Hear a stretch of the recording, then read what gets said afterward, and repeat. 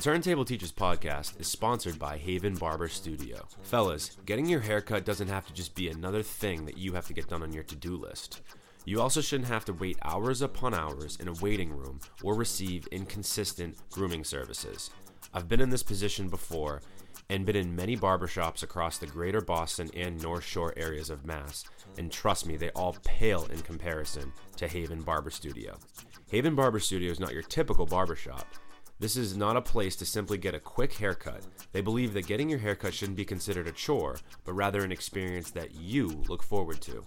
This is a sanctuary for the modern man to come relax, chat, and receive the best grooming services possible, along with some of the best hair care and styling products on the market today to make any guy look and feel their best. Log on to havenbarberstudio.com or follow them on Instagram at Haven Barber Studio to book your next appointment today. That's Haven Barber Studio. And welcome back. I'm Mike with another edition of the Turntable Teachers. Class is officially back in session.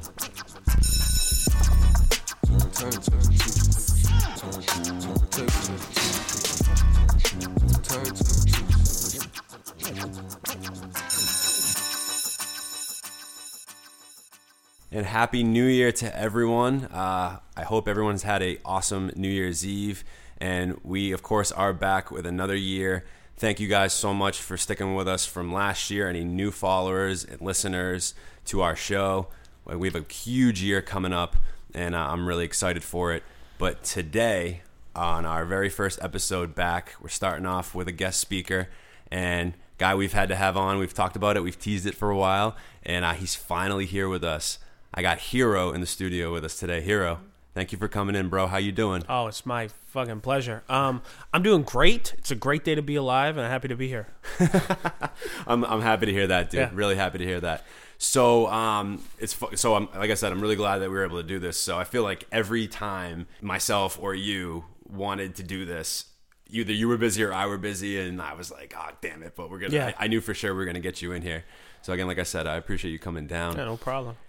So the first time that I actually met you, we were at the Sonia, and that was for Washi's show that I've talked about a couple times on this show. It was so funny because you had DM'd us like a day or two beforehand, and I hadn't gotten back in it, responding to you. And then all of a sudden I hear, and now coming on the stage is Hero, and I'm like, he sounds familiar. How do I know that? Went on the phone, and luckily enough, he was like, oh shit, no way. I was like, yeah. And then obviously got to meet you and stuff. So one thing I want to say is, first of all, you can fucking spit, bro. Like any of our listeners that don't know Hero, this man has a very old school 90s boom bap sound, and it is like vintage as fuck. And I love it. And being an old school hip hop head, it made me so happy to see you go up on stage and do an old school hip hop set. What made you try to get into old school? Like why old school? I just like samples. and my mom was always listening to old school stuff, and I don't know, I guess I just gravitated towards that because that's what was always playing. If that makes any sense. But, for sure. But yeah. I was taken to a lot of old school shows. I went to a Gang Starr show when I was really young, and I was like fucking 5 when I went to a Gang Starr show, and I saw Guru and I saw DJ Premier at the Middle East, and it was fantastic. And I pretty much knew at 5 years old at that point that I loved hip hop, and I love scratching, and I love samples, and it's just been like that ever since. Yeah, I'm a big sample guy too. That's like my favorite kind of hip hop for sure. And so you're a Gang Starr fan. So I got to ask you, how you feel about the new Gang Starr album? I've talked about it a few times, and every time it's a little bit of different opinion. I think the album is fantastic. I agree. I think DJ Premier's production is always near flawless, but I don't consider it to be a Gang Starr album. It's a Guru album produced by DJ Premier. You can tell that I get so personal about this because I love them so much, but Guru always had a vision about how he wanted things, and this was not his vision. I agree.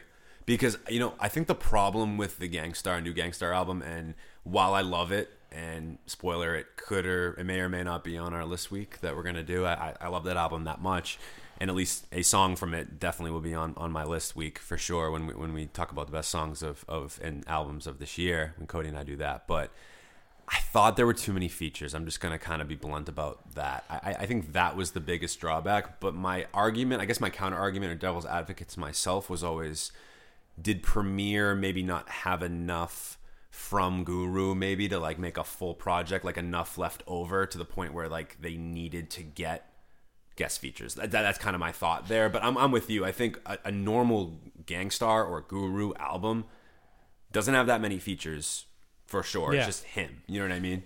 In the song Family and Loyalty, right? Yes. Which is a dope song. One of my favorites. Guru's first verse and Guru's last verse, you can tell that they are recorded at two different places at two different times. The flows are engineered completely by different. two different people, and you can tell that they pretty much were not supposed to be on the same song. And I think that's why they had so many features, because the very few songs on that project that have two verses on Guru, they're not consistent. Okay. So I feel like Premier definitely had to go and grab some help for the rest of the stuff. Yeah.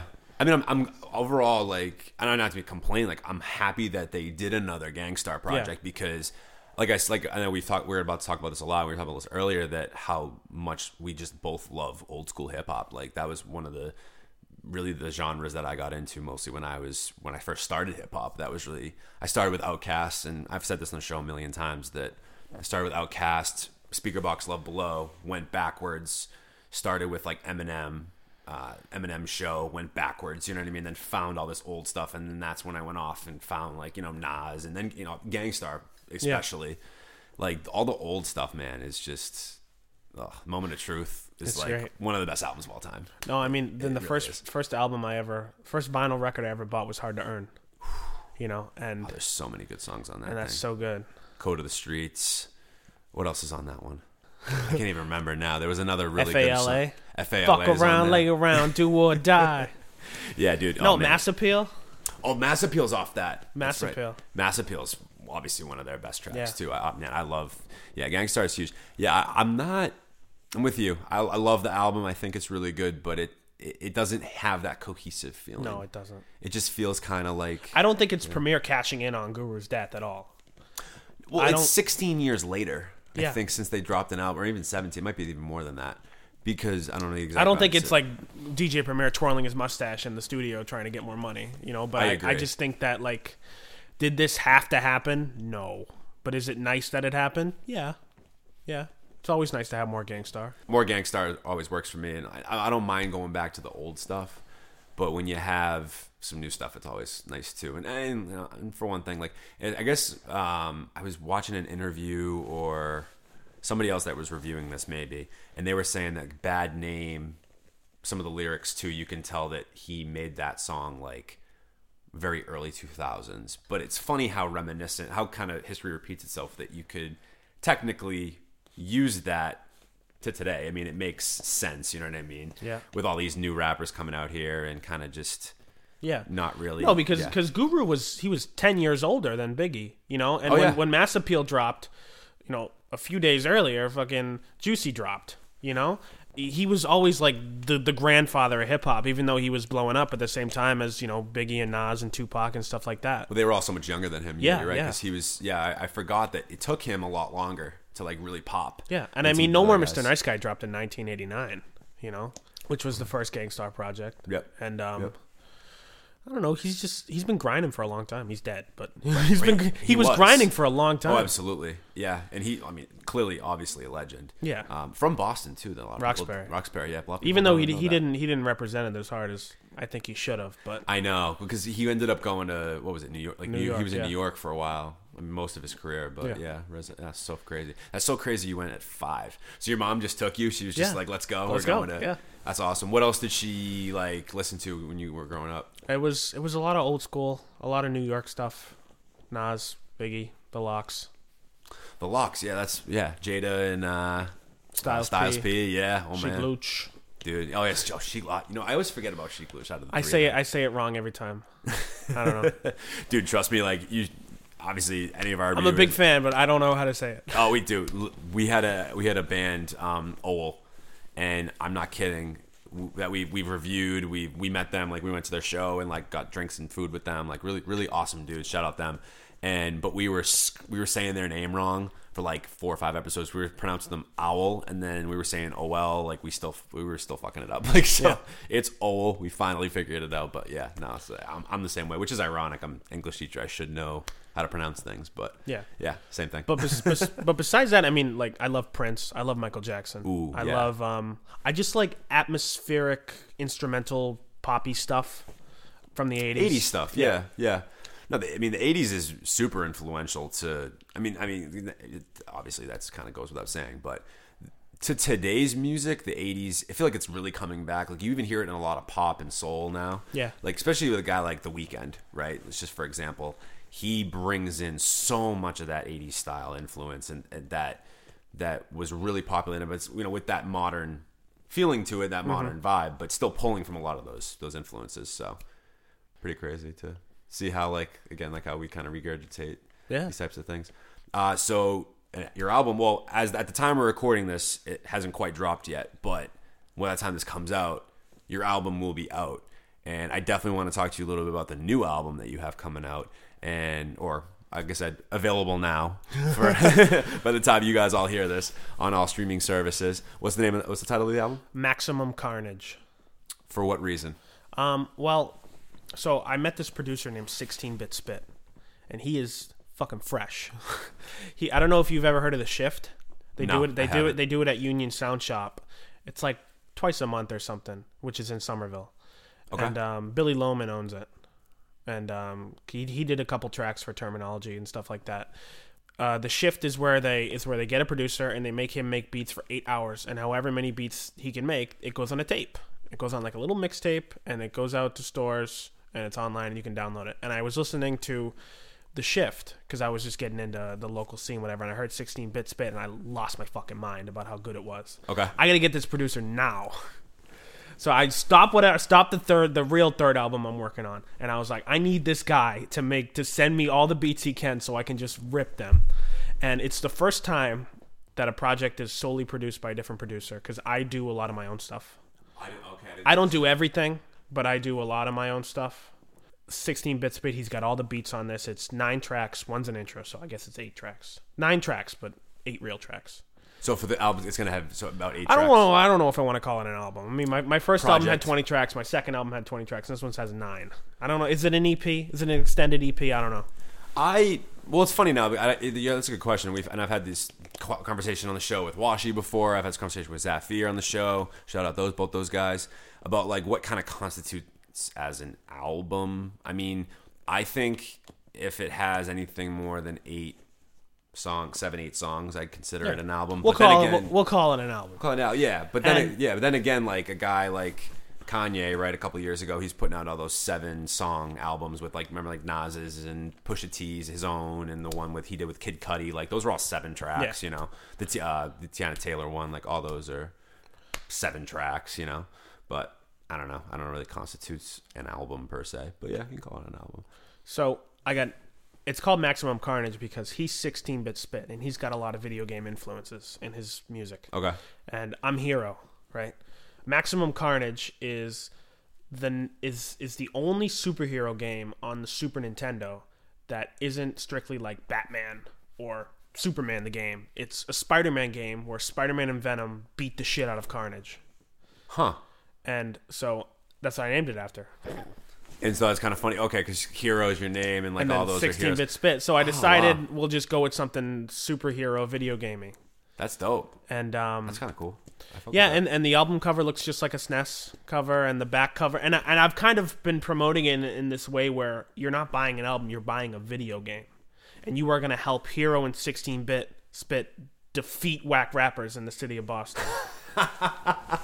That's kind of the concept of this. Of the concept is, and then like every track is a level, and every featuring artist is a playable character, and dude, it's heck yeah. And I'm hoping that this isn't the last project we work on because I just want to keep expanding upon it. But well, that's like a really unique thing. Even though you're taking this like quick little detour from like the album you had said you wanted to make, this opportunity came up, and like so like why not? You know what I mean? Yeah. And this concept's really dope. No, he's too good. great. I can't mess this up. I haven't heard him, so I mean, by the time this comes out, obviously, I'm sure I'll be bumping this like crazy. But I dropped a new song 2 weeks ago called 16, and he produced that one. And Okay. that one's on the project, and I've been doing it live, and it's super fun to do.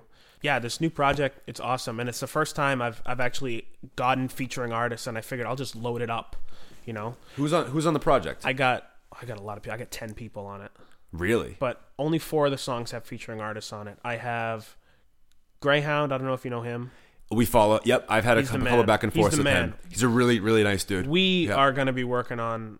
We just dropped a song called Rowdy last month, Okay. and we're doing it. We've done it live a few times, and we're actually thinking about working on like a Star Wars theme project. That's sick. Yeah, we're thinking about calling it Rappers of Terrascasi. There's a video game on the Nintendo 64. I think it's called like Fighters of Terrascasi. It's one of the worst fighting games ever.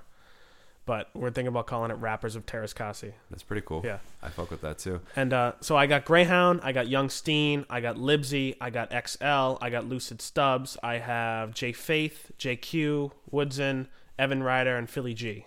Okay, awesome. And I don't know any of those guys. I won't oh, say, but you'll hear about it. But I'll hear him. I'll hear him now. Yeah. Awesome. Well, by the time, like I said, I'm excited for this thing. So that's awesome, man. Yeah. I think the concepts, like I said, that concept's really, really dope. Yeah, and it's cool to be doing stuff that isn't like I'm not reinventing the wheel, you know, with my music. I mean, I'm pretty much biting a lot of sounds, which isn't a bad thing because that's what hip hop is. But it's cool to be doing something that isn't just like, let me do it like he did it, or let me do it like they did it. This is like, I'm gonna do it like I want to do it. Right. And that's not something that I've ever done for too long of an amount of time.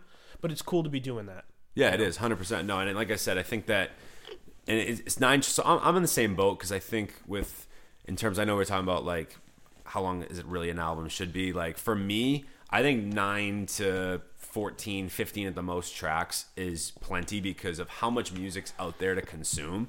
I think that, and just people's, I feel like attention spans aren't quite there to like the point where way back when, I mean, we were talking about Gangstar. I mean, your albums are 20 tracks, but so were Gangstar's back then were 20 tracks. But the difference is you were going out, you were buying that album, and you were spinning that friggin' thing, like all the time. And I think Russ has fucking figured it out. Where whether you drop a single or an album, people are gonna like it just as much, you know. And if you give me 12 tracks, and I really fuck with you, I might like half of those tracks. You know, the other half might be they were cool, but like I'm not putting this on my playlist. Exactly. You know, so then all of a sudden that 12-track album turns into 6 tracks. You got it. You know? Absolutely. So yeah, we all do that. But with Russ, when he's dropping a single every month, you have no choice but to like that one. Right, you know? because that's all he's got out. No, that's totally true. That because you do that. I mean, everybody does that with albums. I mean, I do it all the time. Where it's very rare, I think, that I always keep every track in a playlist or on my rotation from an album after I listen to it. After you listen to an album a couple of times, you're constantly just picking the ones you like. There is not a single album on this planet where longer than 15 tracks where I like every track. It's not. That's fair. I can't name one. Even Illmatic. I don't like One Love. I don't like Street Dreams. I don't know why. I just don't like those songs. Street Dreams, isn't that off of the second one? No, I think that's off of Illmatic. It was written. Oh no, that one's it was written. I don't like One Love. One Love, you know what? I don't know why but I don't like that song. Yeah, the sample he uses on that's a tad flat, and I think that the hook is a little bit bland. Yeah. Comparably speaking to some of the other ones. I mean, like, but then when you have a track like the one AZ is on, which the name is escaping me at the moment, the one that Life's a Bitch. Life's a Bitch. Oh my god, I don't know how I missed that one, but like that hook is so captivating where you're like, holy shit. People talk about Illmatic having no features. Like, what about AZ? AZ worked his ass off. Oh, on absolutely. That track. AZ was on 2 of those cuts, if I'm not mistaken. Yeah. He was on that one, and he was on one more. I can't remember. I'm gonna make an Illmatic. It's gonna have no features. Which, yeah, like I said, that makes no sense. I mean, there are artists that can do that. Like, I know J. Cole's done that a few times, but I mean, why is that like the brag there where it's like, oh yeah, I had no features? Like, who cares? Like, if the album's good with features, then the album's good. You know? Yeah. I mean, I'm gonna look at. I'm curious how many other, because AZ obviously is on it. I think the original release of Illmatic doesn't have any features, but if you go to like any remastered versions, I think all the features are present. Yeah, but I could be wrong. It's only AZ, but I know he only does a hook and I think he has a verse on that song too. I can't remember off the top of my head, but I mean, I don't know. Who cares? Like, the album's good. Yeah. If the album's good, it's good. I mean, there's not just because there's features on it doesn't make it better or worse. I think I think it depends. I think if you get the right features, it can enhance your album. And I wasn't like. And it wasn't a situation where, like, I have to get this guy and this guy and this guy. I left a lot of homies out on this project because they just weren't fit for it. They just weren't fit for the beats that I had. And I feel bad, but I don't feel bad. Well, no, because you have to that makes a lot of sense because you have to understand the type of track you're trying to make and the overall album you're trying to make. And if it doesn't fit what you're thinking, then... Yeah. And, I mean, thankfully, everyone I reached out to that I wanted to get on the tracks got on the tracks. And it wasn't a situation where, like, I had to 3-point this track in the garbage because it didn't work out. Which I feel like happens a lot. Yeah. I would imagine. A lot of artists that we talk to and that I've talked to, I feel like that they say that a lot. Yeah. Where it's just like, I just can't use, like, that's the homie, like, they're dope, but I can't use that. But that's good because at least I think the honesty of that is more important than just, like, trying to please everybody in your life. Because sometimes that's just life in general, It's not going to always work out perfectly for everybody in every situation. Like, it's okay to just be like, hey man, that verse didn't work, what I'm doing, and it just is what it is, And I got a couple verses on certain songs for this project because I did reach out to a lot of people, and some people did get cut because I just felt like they either didn't deliver or it wasn't exactly the fit that I wanted. And I feel bad because, like, I wouldn't want someone to do that to me, but, like, it's the truth. Yeah. And inevitably probably will happen to you at some point too, I'm sure. And I feel like it happens to everybody, all artists. It's just the way it kind of goes, I feel like. Yeah. What's your favorite song on the album? Jesus. If you had to pick one. I know it's probably tough because you probably, like, have a personal connection to all of them in some way, shape, I think form, right now it's RBAY, which stands for Right Back at You. Okay. Which is, the hook is basically Right Back at You from Mobb Deep. Oh wow! But it's a good song, and I got Libsy, I got XL, and I got Stubbs on that one, and it's a banger. It's an aggressive Mobb Deep type song, and it's dope. And I don't know if you know anything about me, but my first project I had a Mobb Deep sort of Mobb Deep influence song, and the second one where I had a song called "The Thing About Me," which was pretty much my R.I.P. Prodigy song. And now on this one, I have this one. So I try to just do projects, and I try to pay homage to the people I like, and I try to keep it consistent. I don't know if that makes any sense. No, it does. It makes a lot of sense. So yeah, I didn't realize you were a Mobb Deep guy either. I knew the Gang Starr thing because I had heard you talk about that on Amir's podcast. Yeah. Shout out Amir, another great guy. And great performer too. We were talking about that. I think my three biggest influences are probably Royce da 5'9", Gang Starr, and then Mobb Deep. I think those are my big three. Sometimes it changes. It changes on a day-to-day basis, but that's what it is right now. Royce is great. It was great to see Royce on a Gang Starr album too as well. That song's killer. Awesome, dude. Well, one of the things I want to talk to you about too that I noticed when you were performing, and I was with Zafir when we were watching you perform. And I was saying, like, I was like, oh, you can really flow, like, and you got that old school, like, that punchline double time flow that you just kind of fill in there. And I was just so, like, I was like, damn, like, what he's doing is crazy. And Zafir was even like, dude, yeah, like, you don't understand, like, that breath and, like, voice control to rap like that is very, very, very difficult. So, well, first of all, I just wanted to commend you for that. Yeah, thank you. And so I wanted to ask because, and I always want to ask this with artists, but especially with you because the way in which you rap. Yeah, and I do it authentically too. I don't do a backing track. It's just raps. That's what I loved about it too. You had none of that, like none of the reverb. It was just straight you. Did it take a ton of practice for you to like be able to kind of like have the breath, like I said, the breath control, the voice control to like rap like that? Because I can imagine like that can be tiring. No. Well, when I record something, I mean, sometimes I got to do it 100 times to get it right. So I mean, I'm always practicing. Plus, I'm doing 5 shows a month. When I first started doing shows, let me back this up. When I record my first 2 projects, I had no intention of performing any of the songs live. I didn't have the confidence on myself to even step on the stage, but so when I recorded them, I did it in pieces. And I'll do 8 bars, and then I'll do 4 bars, and I'll put as many words in because I'll just punch it in. I don't have to worry about breathing.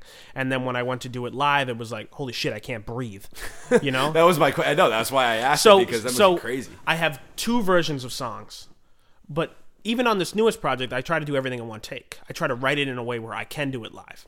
But for the older stuff, I kind of had to, when I do it on stage, I kind of have to cut words out to make sure I can breathe. You know, if that makes any sense. No, it absolutely makes sense. But with my flow and just putting as many words in there as possible, I have like a bulldozer flow, and I'll just hit you and hit you and hit you and hit you, and I won't let up. You know, in my music, it's just like high energy throughout until it stops. There's no breaks. It's just bars. Yeah, you totally. I don't know if you get this a lot, but you gave me like an 8 Mile battle rap vibe when I was seeing you flow and seeing you perform. Like, that's how it felt to me. Especially, like I said, with your energy, like the way in which, like, even just like your cadence, even just like the way in which you rap, like it seemed like if you had, I could picture someone in front of you. You know what I'm saying? It was so funny because even Amir says to me, because he was next to me at some point too, when you were performing, and he was like, bro, he's like, Hero would put me in a body bag. And, and actually, you know what's funny? Washi said that too, because we were talking about. I had no idea they said that. No, it was so funny. Hero will put me in a body bag. I don't know if that's the exact quote, or maybe it was either him or Washi. One of the 2 that I talked to when we were all talking about you. Like, they were both saying the same thing. They were like, "Yeah, he can fucking rap. Like, he'd rap circles around me or put me in a body bag." It was one of those types of things. Either one of those guys. It wasn't always like that. I was never really good at rap, but once I started to make beats and I started to understand. So in junior year of high school, I didn't rap at all.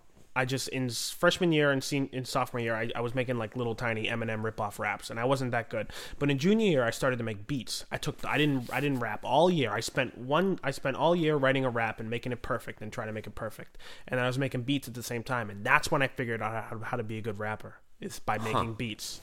If that makes any sense, because I learned that you place words on instruments, and that's how you get it to flow well. You know? Right, like a certain word or a certain part can pop with the right kind of instrumental behind it in certain places. No, it's funny. Like, I had another producer who I want to link you guys up. Shout out B-Leafs, because like his production is a lot more old school driven, and I think you guys would make a killer track together. And for my next album, I'm looking for beats. I don't want to make all the own stuff, but I want to get a lot of producers together and just make something awesome. Well, it's like we were talking on air about just like the collaboration part. Like, it's not only good for other people to collaborate with you, but it's good for you. It helps you grow and helps you and help. And I feel like you will be challenged with getting different production. Like, one of my favorite rappers is Big Crit, and Big Crit always rapped on his own beats until like his debut Def Jam album, once he got more people on. And he had an interview, he was talking about how it was such a growing experience for him because he was able to get completely different perspectives in the studio. Like, it's total, you know what I mean? And like get those different beats. But B-Leafs, a guy we had on the show very early on, you know, maybe in the summer, shout out him, he was saying like making a beat and finding a time to get and figuring out the verse. I mean, it's a lot like a math equation, really. Like, you're trying to figure out, like, it's a puzzle piece. It's really like one of those, like, either whatever, you know, analogy you want to use or metaphor, but it's like essentially a puzzle piece. Trying to put all those pieces together to make it kind of be one cohesive thing. Yeah. So I can imagine that's crazy though, that you started making beats and then got into rapping. And then got good at rap. Well, no, I was always into rapping, but I wasn't good at it until I started making beats. Because you understood maybe melody better and understood like cadence and pacing potentially better. Before, I mean, it sounded like I was just like writing a rap and then just trying to find a beat to go with it, you know? But actually being a part of the puzzle, it definitely helped to make a good song. Definitely helped that. So your voice reminds me of, and I'm curious to see if you've heard these. Do you know the Cunning Linguists by chance? Have you heard of them? Mm-hmm. Your voice is very eerily similar to No. Okay. I feel like, for me, I when I first heard you rap, that's where I immediately went. I was like, who does he sound like to me? Like, or what is his voice? Like, it reminded me. And then I went back to Cunning Linguist, another like dope boom bap, old school sounding group that I love. So it's just that's why like listening to you brings me back to all the old stuff that like I've been neglecting for years because I haven't gone back to it nearly as much. Like you just pay homage to all those 90s and 2000s cats, and I fucking love it. Dude. Yeah, I really do. I mean, whenever I make a song, I try to think about like not like who can I rip off this time, but it's like who can I pay homage to this time. You know, on a Mission Hill, I have a song called "The Come Up," and that's kind of like I fucking love Ed O.G. So I'm just gonna make a song that's kind of inspired by Ed O.G. You know. Yeah. So yeah, I think the other thing you were talking about too that I think's awesome that you're doing is the 60-second things, and I reviewed the 60 seconds before Mission Hill. Those are super cool, and I love those, man. And so, what kind of gave you the idea to start doing the 60 seconds? I don't know. I was just kind of like talking to my friend, and I was just like, and he wanted to start writing raps, and he was like, "What's the hardest part about writing raps?" And I said, "The beginning and the end." And he's like, "Well, why do you have to do the end?" I was like, I guess you don't have to do the end. And then I guess the idea of 60 seconds just came together as like, I'll just rap for 60 seconds and cut it whenever, you know? And I don't think it's probably not a super original idea, but you know, no, I mean, but in its own right, like I think we were talking a little bit of this too. It's like, you're not putting out a single to promote your album and giving away like a potential song. It's just like, bars. Just bars, right? It's just like, hey, like, and again, I think it's probably fun for you to like rap on all probably your favorite. I mean, I'm sure these are probably beats and songs that you've grown up listening to and loving. Like on the 60 seconds before Mission Hill, you had Fugees. You had who else? I had Mos Def and I had Dre. Yeah, Mos Def, dude. Yeah. Mos Def is one of the most underrated rappers of all time, in my opinion. Like the Ecstatic is like incredibly underrated as an album, in my opinion. Like I love Mos Def. No, Mos Def could put me in a body bag. Okay, there's so many rappers that like, oh my god, you're dope. Like people tell me I'm dope, but like no, like that guy could put me in a body bag. Yeah, but it's cool to like have that, know that in the back of your head, but then also have that potential like that goal to get to that point, you know. But when I'm rapping, like when I'm on the mic, I'm the greatest rapper alive. That's what I think. You have to have that mentality. Yeah. And if you don't, what's the kind of the point there? Yeah. You know what I mean? Like if you're not rapping to be great or not even rapping, just doing anything to be great at it and to be the best at it, like why are you doing it? Because if I could have all the confidence in the world in you, but if you don't have any confidence in yourself, then it's just not going to get done. Yeah. You know? So that's really the big part of all that. So on the next project that you're going to drop, is that going to be conceptual? Are you thinking, because it sounds like this one obviously that you just dropped is quite conceptual. So are you into like the conceptual albums, or are you just kind of like whatever kind of comes to you, or mix of both?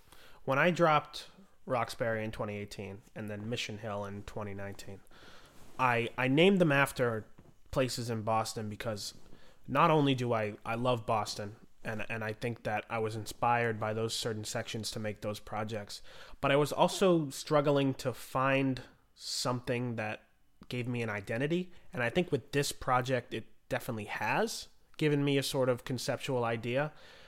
The goal was to call this one, the next one I'm working on, Roslindale, and then kind of drop it on the 10th anniversary of Guru's death. That's probably not going to happen because I'm really behind. But I don't know where I'm going to go. You know, I think that now that this project is out, now that you're hearing this, but before, I'm just thinking that I don't know where I'm going to go, and I'm still trying to figure it out. But it's going to be good music no matter what. Yeah, for sure. You were also talking to me a little bit about, you do quite a lot of shows, huh? I do quite a lot. I've done over 50 in the last 6 months. I played my first show 6 months ago. DJ Dugas was the DJ. and I like Dugas, but he's not my first choice of DJ. But he's a good guy. I wouldn't pick him for my shows, but I like Dugas. He's a good guy. But I did my first show and I was super awkward. I was just like in the back with a microphone at Sonia. Super awkward. So you had done a show that was your first show at Sonia. First time I performed, I was at Sonia. No way. And it was like 6 months ago, and like the transformation from then to now is huge, and that's just like 6 months. The first show at Sonia didn't go as well. I think it went well. I mean, I did my thing. I spit it authentically. People told me I had a good job. But, like, I could definitely tell that, like, I was not confident in myself. And I didn't realize how much I wanted. Like, I dropped 2 albums. I dropped an album, and I thought that I wanted to be a fucking rapper. But I didn't realize how much I wanted to be a rapper until I actually got on stage and did it. How is it different than, like, just an album? Like just making an album? How does it kind of give you the more of... Like experiencing it firsthand, is that more? It's giving the music to the people. You know, if I drop something on Spotify and then go back to my hidey hole, that doesn't benefit anybody but myself. You know, I have to go out and I have to hand out cards and hand out CDs and put up flyers and be an extension of myself, and that's where I get it's what I'm happy about. I like doing it. Yeah, I know. Like you said, you're connecting with people, and I think in the way in which you rap, it's so in your face. And I haven't seen you 6 months ago, obviously, but when you started, but to see you recently, yeah, I think you have some great confidence. And that beatbox thing, it was not planned. That was, oh my God, that was not planned at all. I was just like, I was talking to my girlfriend. I'm like, I'm just gonna do it. I'm just gonna see if anyone in this audience can do it. And now I do it like every show. I just see if someone in the audience knows what's up. Yeah, because it didn't seem staged to me or like you had planned it for it or anything like that. And the guy you picked he was hanging out. I think he was one of Washi's buddies. Yeah, he was one of Washi's friends. Which is hilarious that you just did it. So now you do that you've been doing that at every I've been show. trying to do it. It's planned to me, but I'm not like, hey, yo, come to my show so you can beatbox. That's going to be the guy. Exactly. Yeah. It's just like, if anyone's there, just come help me out. How many people have come on since? It's been like 5 or 6. Oh, so it's a pretty good amount. It's been pretty cool. But I've played 50 shows since March, something like that. That's incredible, dude. And it's been a wild ride, meeting people, hanging out. What's like your favorite show you've done in the last 6 months? That Washi show was pretty cool. It was cool. It wasn't cool until I did the beatbox thing. I felt like people were like, yeah, this guy's dope, but like, I'm here to party with Trevi. And then when I did the beatbox thing, they were like, this kid's fucking fresh. Yeah. Because it made it seem like it was, again, you're interacting with the crowd. Yeah. And I love when artists do that. I think that's super important. Rather than just getting up, doing your thing, and then getting off stage, the interaction piece is awesome. Yeah, because I try to play songs. I don't like doing a lot of personal stuff on stage. Some people do, but I feel like those songs don't benefit the crowd at all. I try to pick songs where I can do like, when I say this, you say that, or like, so like, here's the hook, sing part of the hook with me, or stuff like that. And I feel like those songs go much better. Yeah, I mean, like I said, the crowd interaction Yeah. is a big piece of that, and it kind of fulfills that connection you have with the people that are in the audience. There was no way that Washi crowd was gonna do anything with me unless I brought one of them up. There was no way, and I saw that. Just because the type of music you guys make is just incredibly different. You know what I mean? Like, and I think when I do that, when everyone like Trappy Jones and Little Windex go on before me, and then I kill it with the old school stuff, it's different, and it makes people remember it. You know, and that's kind of, it's not my goal, but I think that's definitely a positive I got going for me, that I'm different on stage, even though I'm not inherently different as an artist. Right. It's still rap, but there's not as many people doing the boom bap old school sound as much in this day and age, because it's just not the wave. It's not what like the general population is listening to. But instead of conforming to that, you're just like, nah, I'm gonna do what I like, the type of music I like to make, and I'm just gonna fucking do it. And I think that will, whatever and however big you get, that authenticity will end up being your calling card at the end of the day, when you're able to sit down when this is all said and done at some point in time and say, hey, like, at the very least, I didn't sell out, I was authentic, and I did my shit. And that's the type of people that we want to have on this show, and like the type of people we have had on this show. Like, it's just people that are sticking true to like their goal, their dream, who they are. And I think that's the biggest thing, knowing yourself. If you don't know yourself, it makes it very difficult to then be your best potential of who you could be. So I think that's awesome. Yeah, man, for real. So that Washi show is cool. What's another show that was really awesome, or like a memorable moment for your show? I opened for Palmer Squares a couple weeks before that show, actually. Leeds Entertainment has been putting me on. I don't know if you know who they are. So Zafir was talking a little bit about them. when he was on. A lot of times I play shows, right? And like there's like one or two artists that just suck. It's like, why would you pick that guy? Like, he sucks. He's got no stage presence. His music is outdated, or he's just rapping over his own vocals or stuff like that. He's lazy. But with Leeds, they don't fuck around. They will put the best. They will make sure the lineup you're on fits you perfectly, you know. And they put on fantastic shows. Yeah, so I've seen them to a Washington. I went to a show with that had Ryan Carveo. He's more of like a R&B. It's like a mix between like a Kid Cudi and a John Bellion, if that makes sense. Like some kind of mix in between the two.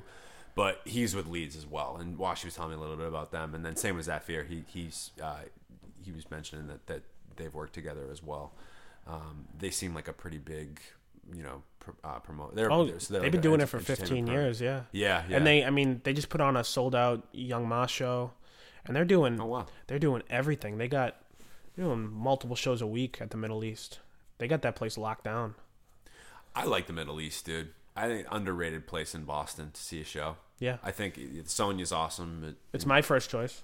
Yeah, you know. you like. I like the Middle East. Yeah, yeah, I do too. I'm a big fan. I like that and the House of Blues. I think those are like the two places I definitely like seeing shows. We're a big Paradise Rock Club. We're big Paradise Rock Club people here too. We'd like that spot too. Yeah, for sure. I've never played there. I want to. Yeah, it's a good spot for like a show. It's I think those intimate locations. I think Boston's good with that. It has a lot of very intimate locations where and venues where you can really like be up and close with the artist. Yeah, which is super dope. That's one of the perks I like. I try to figure out ways that I can like be a better performer without like, I don't know, starting a mosh pit.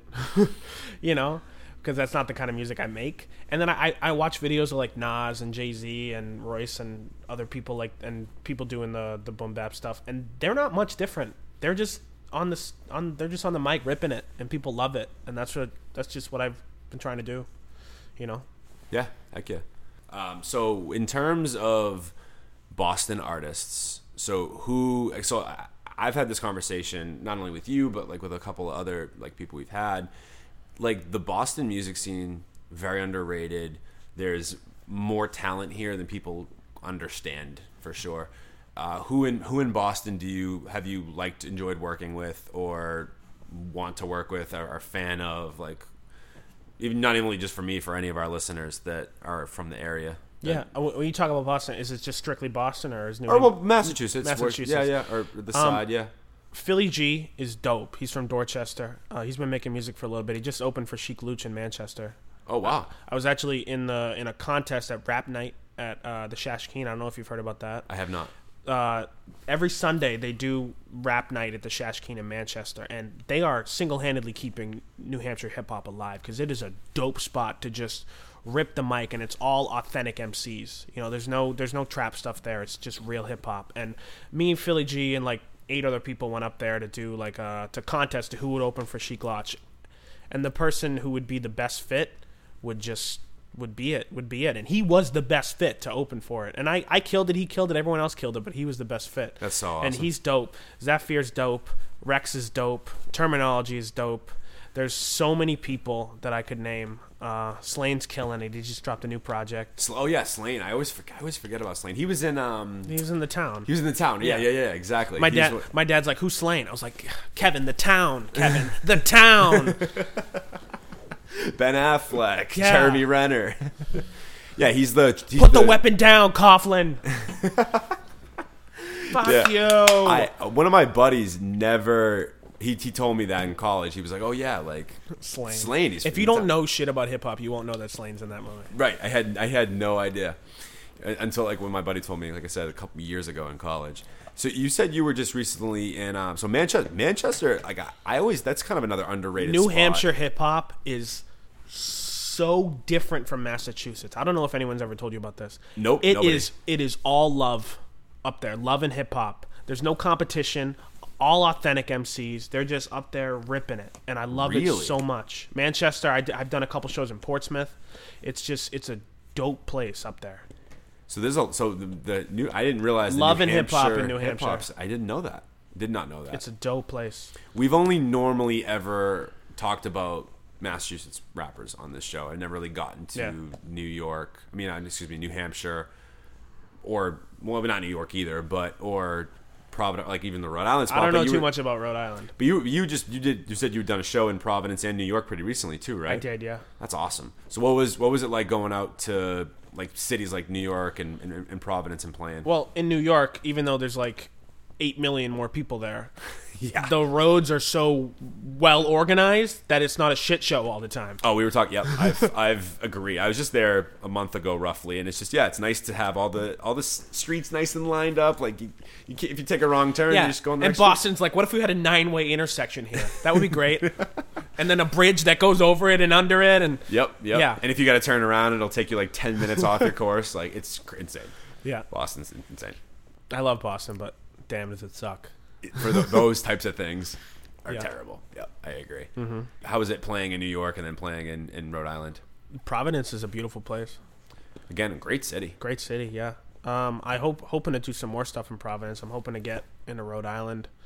I'm just trying to travel. I mean, it's the first time I've ever been out of New England. Was going to New York.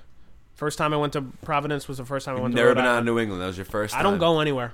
That's wild. So what? So okay. So that must have been a crazy experience. Then, Yeah, it was- even more so. Yeah, and I don't mind driving. Like I'll drive an hour, 2 hours for shows. I don't care. Some people won't even drive a half hour for a show. It's like, why are you doing this? Yeah, if you're not going to put in that kind of time. I'll drive 8 hours to go see a show. I don't to be in a show. I don't care. So where in New York did you play? It was the Bronx. Okay. And what was the show like? Who'd you open for? It was a grind mode cipher, and I was part of a grind mode cipher, and it was pretty cool. I don't know if you know grind mode cipher. I don't. I mean, obviously I know what ciphers are. This but I this brilliant artist named Lingo. He's from Providence, Rhode Island, and he's been doing these grind mode ciphers, and they've had people. You got to check it out. I would love to. But they drop like a couple ciphers a week, and it's all over the place. I mean, right now they got a Las Vegas series running, a South Africa series, a Miami. Jeez. I was just So in pretty big then. the one that I did in New Bedford in August, just dropped in November. Okay. So I mean, they're all over the place. That's really cool. And I mean, Token's been in them, Flawless Real Talk's been in them. Dude, I love Flawless. Slane's man. been in them. Terminology's been in them. Jordan Lucas was in them, even though you can't find him anymore because he made him take him down. Really? I don't I didn't know know. that. Nobody knows any info about that, but Interesting. Well, Flawless was just the runner-up for what's it called? Rhythm for and Flow. Rhythm and Flow. Yeah, that's how he kind of started to get noise, was through grind mode cipher. I did not know that. You know? because I know he had a song with Jadakiss. He was He's in not a cipher with it was a cipher with a couple people, but it had him, Joel Ortiz, and Token, and they were all in one cipher, and it's dope. Well, Token's another Boston guy. Yeah, he's from Salem. Yeah, Oh yeah, that's right. He's a Salem guy. And then Joel Ortiz, Slaughterhouse. Yeah, that's like a pretty good. I mean, in the hip hop realm, that's a name. Absolutely. Yeah. Dude, Flawless to me, Flawless. I think when this comes out, Flawless's project will have already been out too. But he's, as of right now, I think it comes out in a couple of days. And he was great on Rhythm. I don't know. Did you watch the show? Did you I watched the show. I liked how he bodied Beans. I thought that was like, it was funny because the only matchup in not the cipher, in the rap battle that I was pretty pissed off about was when D Smoke had to go against Old Man Saxon, because I loved both those guys, and I was Yeah. like, damn, one of these guys has got to go. But Beans held her own, but you knew like she was not. I Sitting there feel with like Flawless. Flawless was the only person willing to go personal.